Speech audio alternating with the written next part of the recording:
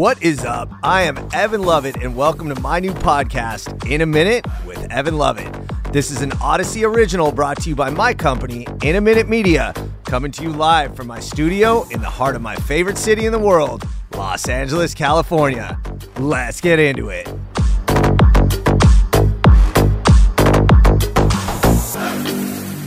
Yo, what is up? This is episode number 9. You know where I'm at, the I Am Studios in the heart of Los Angeles. And wherever you are, thanks for tuning in. We have a hot one here for you today, so let's jump right in. Leading off this episode is something that happened in L.A. this week. One of my closest friends moved back to L.A. after a decade in New York, but that's not what happened. What happened was the sticker shock of him trying to find a place to live.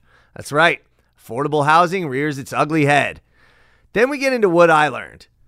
L.A. used to be Saudi Arabia? Well, that's one way to put it. What do I mean? I'll explain. Then the therapy session. This is one that I'm going to need some serious advice about. Saving money. As in, I'm not doing it. Help! And lastly, if you're going to do one thing in L.A. this weekend, do this. This one's really neat. There's a place in L.A. right next to Dodger Stadium with some of the most unique and mind-blowing architecture that I've seen in this city. We're going to go check that out. All right, y'all, let's get into it. So, something that happened in L.A. this week.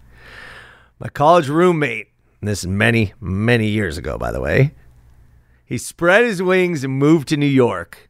Lived there for about a decade. And he finally moved back to L.A. Sweet. Welcome back, man. He was living in a friend's place until he could find his own place. And he finally landed an apartment for $2,900 a month. This is a 900 square foot place in Atwater Village. And Atwater Village is cool. It's great.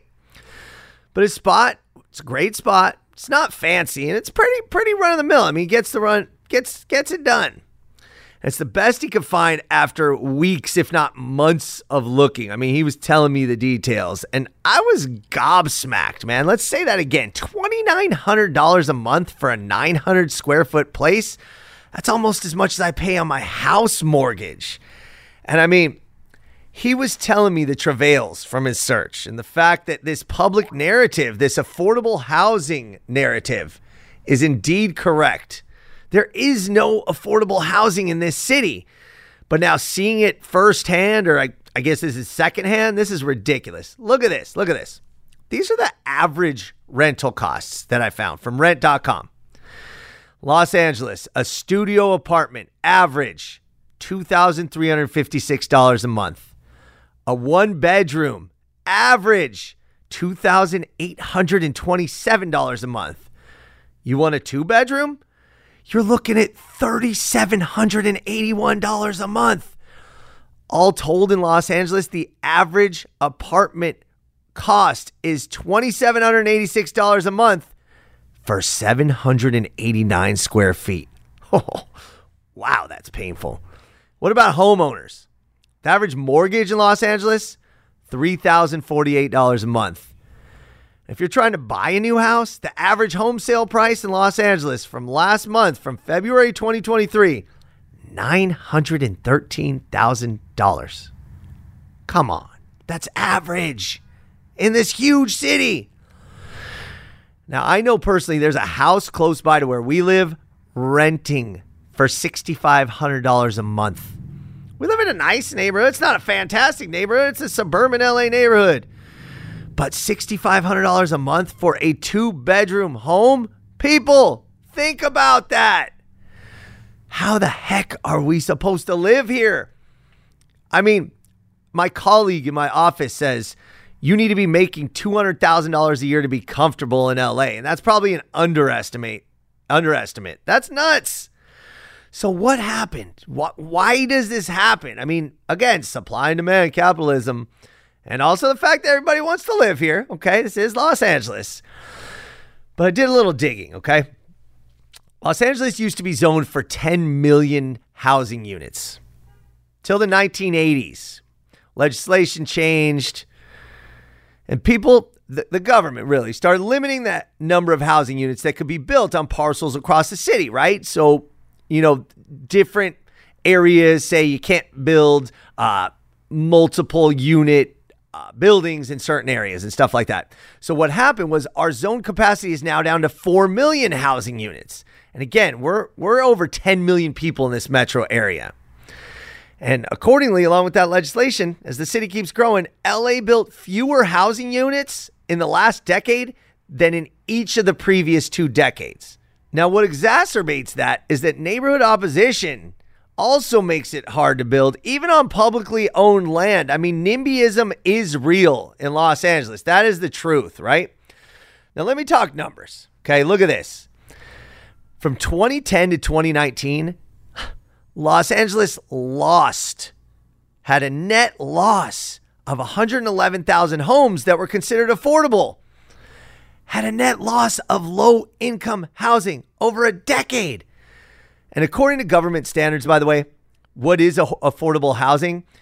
It's housing that costs no more than 30% of a household's gross income. So that leaves the balance of your income for other must-haves such as food and transportation. But what's the city going to do about this? So LA is going to amp up its reliance on incentives intended to get developers to have market rate or affordable housing, or have a smattering of discounted units for low to moderate income tenants in their projects. And now the developers who do this will get to build more units than the city would otherwise allow. So in theory, it's a win-win. They get to build more units, make more money, and there's more affordable housing. But look at this. Even in these circumstances, the application and move-in process is arcane. It's obnoxious. It's difficult to navigate. I was talking to a developer the other day, and he has some low-income units in one of his new buildings. And he says, it's been 4 months, and I can't even place one person. I got applications. I got a line around the corner. But if somebody gets even one thing wrong on their application, they need to start the entire process over. How are you supposed to even place people who can't afford these places? So come on, man. I've been hearing about affordable housing. And its ugly head has been reared for a while, but seeing this firsthand is ridiculous. I don't know what to do about this and if it can be solved. But let me know what you're seeing out there. You trying to move? You looking for a place you can't afford? I want to know these stories. I'm seeing it firsthand. This is my best friend from college, and it took him forever to get a place, and that price is still ridiculous. So, I mean, how the hell are people getting by spending nearly half their money on housing? Wow, man. I love LA, but this is a tough one. Leave me a comment. Send me a DM. Let's discuss. So I will say this. One way to afford housing in LA is directly related to what I learned this week. All you need to do is strike oil. What do I mean? Well, this one's fun. Let's get into this. Check this out. I was driving down La Cienega on the way home from my brother and sister-in-law's house, right? And I see those oil derricks. I'm always like seeing them, never really thought of them, but it's funny. This is Los Angeles. Active oil wells in the middle of this city of the future, right? What the? We're pumping oil here in Los Angeles in 2023? Well, it turns out that Los Angeles is the largest urban oil field in the United States. Los Angeles. We still pump out over 100,000 barrels per day of oil. In fact, LA has over 20,000 oil wells, and 30% of the residents of Los Angeles live within a mile of an active oil well. What the? I mean, I've always heard, Beverly Hills High School has an oil well. There's, again, off of La Cienega. You see them if you look. San Fernando. They're basically everywhere. And the history of it is crazy, right? After Edward Doheny struck it rich. Okay, you want to know what it's like? Watch that Daniel Day-Lewis film, There Will Be Blood. It's based on Doheny. But he discovered oil in 1890, built the first wells in 1892, just south of where Dodger Stadium is, which is kind of funny. There's going to be an episode coming on that because that's neat. But as soon as that happened, the black gold rush was on. I mean, we talked about last episode, the original farmers market was owned by Arthur Gilmore, and what is now the original farmers market also used to be an oil field. So it's all over Los Angeles, right? So after Doheny and Gilmore and these guys, these oil barons started striking it rich, all these oil industry workers in Oklahoma and Texas, which is where the oil was thought to be at the time, they made the journey west. They migrated to Los Angeles, right? They followed the oil. And here's the thing about L.A. Oil. It's close to the surface and easy to extract. And now that we're talking turn of the 20th century, the automobile, newly invented. People are starting driving around. How do automobiles work? Gasoline. What is gasoline made out of? Essentially, it's oil, right? So you get the automobile, the incredible weather of LA, the port of Los Angeles. It's a recipe for expansion. And in fact, LA was so oil crazy that in 1922, a community popped up near Long Beach. It was called Petroleum Gardens. I kid you not, right? This is a new community. You can go check the ads. I'm going to post this on an Instagram story. It's hilarious. And Long Beach, specifically Signal Hill, was full of oil. I mean, you see some of these pictures. You have literally hundreds of oil wells interspersed with homes, schools, even on the beach. I mean, LA was truly an oil town. I mean, these are some of the most productive oil fields in history. By 1930, Los Angeles was producing nearly 1/4 of the world's oil. The production from Los Angeles made it the equivalent of Saudi Arabia today. Think about that. Los Angeles in 1930 was Saudi Arabia. And you know, we always think of movies and even agriculture, how Los Angeles was built, but man, it was on the back of oil. Oil brought jobs. Even if you weren't an oil man, they needed pumps, they needed pipes, they needed oil tanks, they needed rigs, they needed trucks. This became the basis of the LA industrial economy. And again, here in 2023, Los Angeles is still, I want to repeat this, the largest urban oil field in the country. Thousands of active wells with this dense population of more than 10 million people. I mean, that's just crazy to me. And one final inescapable remnant of LA's oil history. Think of that hunk of metal sitting in your driveway, that car. We went from big oil producer to big oil consumer. Los Angeles is the largest car market in America and the largest user of gasoline in the entire world. It's all due to the oil industry. And Los Angeles is at the very heart of that. Wow. I need to strike some oil, especially when it comes to this therapy session. I'll tell you what I mean. I used to be great about saving money. I mean, ever since I was a kid, it was like a thing for me, right? My parents started a savings account at CalFed, California Federal. When I was like, I don't know, 6, maybe 8 years old. I don't remember when. But I remember that little book, right? You'd get your little deposit and keep your little book updated. And it just always stuck with me to put my money in the bank, save money. I'd ride my bike to the bank. It was like 3 blocks away. And I'd deposit whatever money I earned from chores that I didn't spend on baseball cards or garbage pail kids. But I deposit that money in the bank and I feel proud of myself for saving money. See my balance grow, right? And as I grew up, I kept that ethos. I didn't know what I was saving for, per se, at least at the time. I remember my first like big expenditure was a car stereo. I don't know if you remember your first system. I had a Ford Ranger and I got a box with some subwoofers. That was my first real big purchase and I had saved up for it and I was so proud. And then, in college, become a little bit more frivolous, but I'd save for vacations, went to Spain, had some good times and that saved money became used. But I'd still keep saving as I'd have these jobs, part-time jobs, put some money away in the bank, right? Then adulthood comes and saving money becomes a real thing, right? Now saving's a whole different ballpark. You want that apartment. You want a nicer car. You want things. And you get married. That's a whole different department too. Marriage turns into saving for a house. You have a kid. Now you're really needing to tighten the belt, save that money. You're getting older. You're even thinking about retirement, right? But luckily, throughout all that, I get married, have a kid, get a house, and I've still been able to save, balance earning, saving, and even still being able to spend and have fun. All right?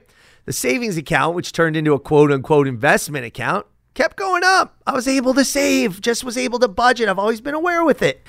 So I'm ready for retirement or getting ready for retirement, right? I mean, not that I'm going to retire, but I never worried, I'm not going to have enough money to retire, right? Till last year, maybe 2 years ago. And no, it wasn't because of COVID or whatever. My job situation, fortunately, was stable. My earnings were stable. But all of a sudden, the money I was putting away is like monthly contributions were getting smaller and smaller and smaller till it became zero. Hey, babe, imagine telling your wife, right? I did. I had to tell my wife, we're not going to be able to save any money this month, right? And then that zero actually became withdrawals from our savings, right? Red flags go up, especially with my wife. She's awesome. She's an interior designer. She's great with money, okay? She does not spend money frivolously, and she makes money, right? We're a two-income family. Our kid goes to public school. And our mortgage, which I alluded to, is just over $3,000 a month. It's affordable for us. We don't eat fancy. We'll have sushi, once a month or so, but we cook mostly at home. We budget. And yeah, we try to go on a vacation or two every year, but we don't buy a ton of things. I mean, we do have our car payments. We have 3 dogs. We have a kid, but we are not frivolous. And so I was doing a deep dive, and I'm net losing money every month, right? And I'm like, where can we cut? Where can we cut? Is it inflation? I know inflation's gone nuts the last couple of years. I know our gas bill's been excessive, right? I did a L.A. in a Minute episode on why our gas bill is going crazy. $1,000. Give me a break on that, but nothing I could do. I put the heat at like 69. It's not like I'm running around with 74. And yeah, I still drive a gasoline powered car. What up, Oil City? But gas prices are ridiculous, and that adds up. DWP bill, auto insurance, home insurance, life insurance. I mean, where does it all go? The list of bills is kind of never ending, but haven't added on any bills. And I'll tell you where it doesn't go is my savings, and I'm flummoxed. Is this just inflation? Has everything just gone up enough to kind of deplete what I would have been saving? Is my income, are our incomes just not keeping up? I mean, somebody tell me, are you going through this? What are you doing to budget? How are you saving money? How are you keeping up with inflation? What are your money saving tricks? Let me know. I'm curious because I'm getting to that age where I'm like, damn, am I going to have enough to retire? Is my son going to have to support us in our old age? Dang. Send me some DMs, comment on the post. Let me know what you're doing to save money because I'm obviously doing something wrong. Okay. Now you want to do something right. Well, if you're going to do one thing in LA this week, do this. Go see the beautiful historic homes on Carroll Avenue in Angelino Heights. Where's Angelino Heights? It's directly adjacent to Dodger Stadium near Echo Park. And I'll tell you how I found it. I didn't even know this existed, to be honest with you. I found Angelino Heights when I was going to a Dodger game last year. And it was one of those gnarly traffic days. You know how it is. LA traffic, but Dodger traffic, right? And I was listening to my Google Maps, make a left here, go right here, keep taking these shortcuts. And the shortcuts turn into long cuts when you're in traffic, right? I was running into worse and worse traffic, stop sign, things aren't moving, and I'm getting pissed, I'm frustrated. And finally, the game's about to start. We'd been in the car for an hour 40, by the way, no joke, hour 40 to get to a Dodger game, right? And the game's about to start. We're not close to the stadium. So I'm like, you know what? I'm going to park. We're going to walk. I looked. It was like a mile. I think it was like 1.1 miles away. I'm like, let's park. We're going to walk, right? My wife's, she likes walking. I like walking. You get your steps in. My son was down. We just want to go to the game. We park. And it turns out we're in one of the most historic neighborhoods of Los Angeles, Angelino Heights. In fact, this is the second oldest suburb. Right after Lincoln Heights, the second oldest suburb in Los Angeles. This is dating back to the 1880s. So why is this worth seeing? Why is this the one thing you need to do in LA this week? I'll tell you why. This area has blocks of Victorian era houses. It's a picturesque hilltop neighborhood, right? You know those hills near Dodger Stadium. This is one of the most beautiful. But what is Victorian architecture? Again, I'm not an architecture maven, but I can tell you when something is cool, and these are cool. It's a really unique look, okay? It's like Gothic-influenced pitched roofs, ornate design, like unique, intricate woodwork, wraparound front porches. I mean, these are some homes that you do not see anywhere in Los Angeles. At least I don't see them. Right? And they're all concentrated in this little 2-block area near Carroll Avenue. And now the style, I looked this up. I didn't know this, but this style, it's called Victorian because when Queen Victoria ruled about the 1830s to the 1870s, this was the style in England and Australia and the monarch's reign, right? So it's called Victorian architecture. And these homes were influenced by that. What ended up happening is that the city's elite, Los Angeles elite, in the 1880s and 1890s, okay, they built these magnificent residences. Okay, these were settlers from the Midwest and the East, magnates, people who had old money, dairy farms and things like that. And they'd bring what was fashionable, this Victorian style, to the West. And when these families would move out here, and remember, L.A. had only about 10,000 people in the 1870s. Before the Transcontinental Railroad in 1876, L.A. was a small town. You know that. I've told you guys that. So these wealthy families would move out here for the improved climate, the new commercial opportunities. They'd snap up these properties in the hills and build these Victorian homes, the homes that were so fashionable back where they were from in the homes of these times. And though some of the homes fell into disarray, some of them got demolished, Angelino Heights was the city of LA's first recognized historic district. The Angelino Heights Historic Preservation Overlay Zone was enacted in 1981. So what that did, it prohibited remodeling of these historic houses, and it required new construction to resemble original architecture in scale, in materials. I mean, these homes look historic. You just feel it. You see it. And the Cultural Heritage Committee in LA has designated these homes as cultural monuments. What does that mean? It means they're quote unquote worthy of preservation based on architectural, historic, and cultural criteria. And this is pretty cool. They've also served as the backdrop for countless movies, TV shows. I'm talking Charmed. I'm talking Michael Jackson's Thriller video. I mean, you will recognize some of these homes. These are amazing. And keep in mind, when you go up there, it's just a regular neighborhood. People do live there. So when you are there, check it out. Just be respectful because people do live in those homes. But yeah, Carroll Avenue, Angelino Heights. Check that out. All right, that's our show. Thank you so much for listening to another episode of In a Minute with Evan Lovett. This really is something that I love doing, and I appreciate you. I really, really appreciate everybody that continues to listen. Give me a rating on your podcast app. I would be very thankful. And share it with your friends. We're growing, and we want to keep that momentum going. All right, y'all. It's been a minute.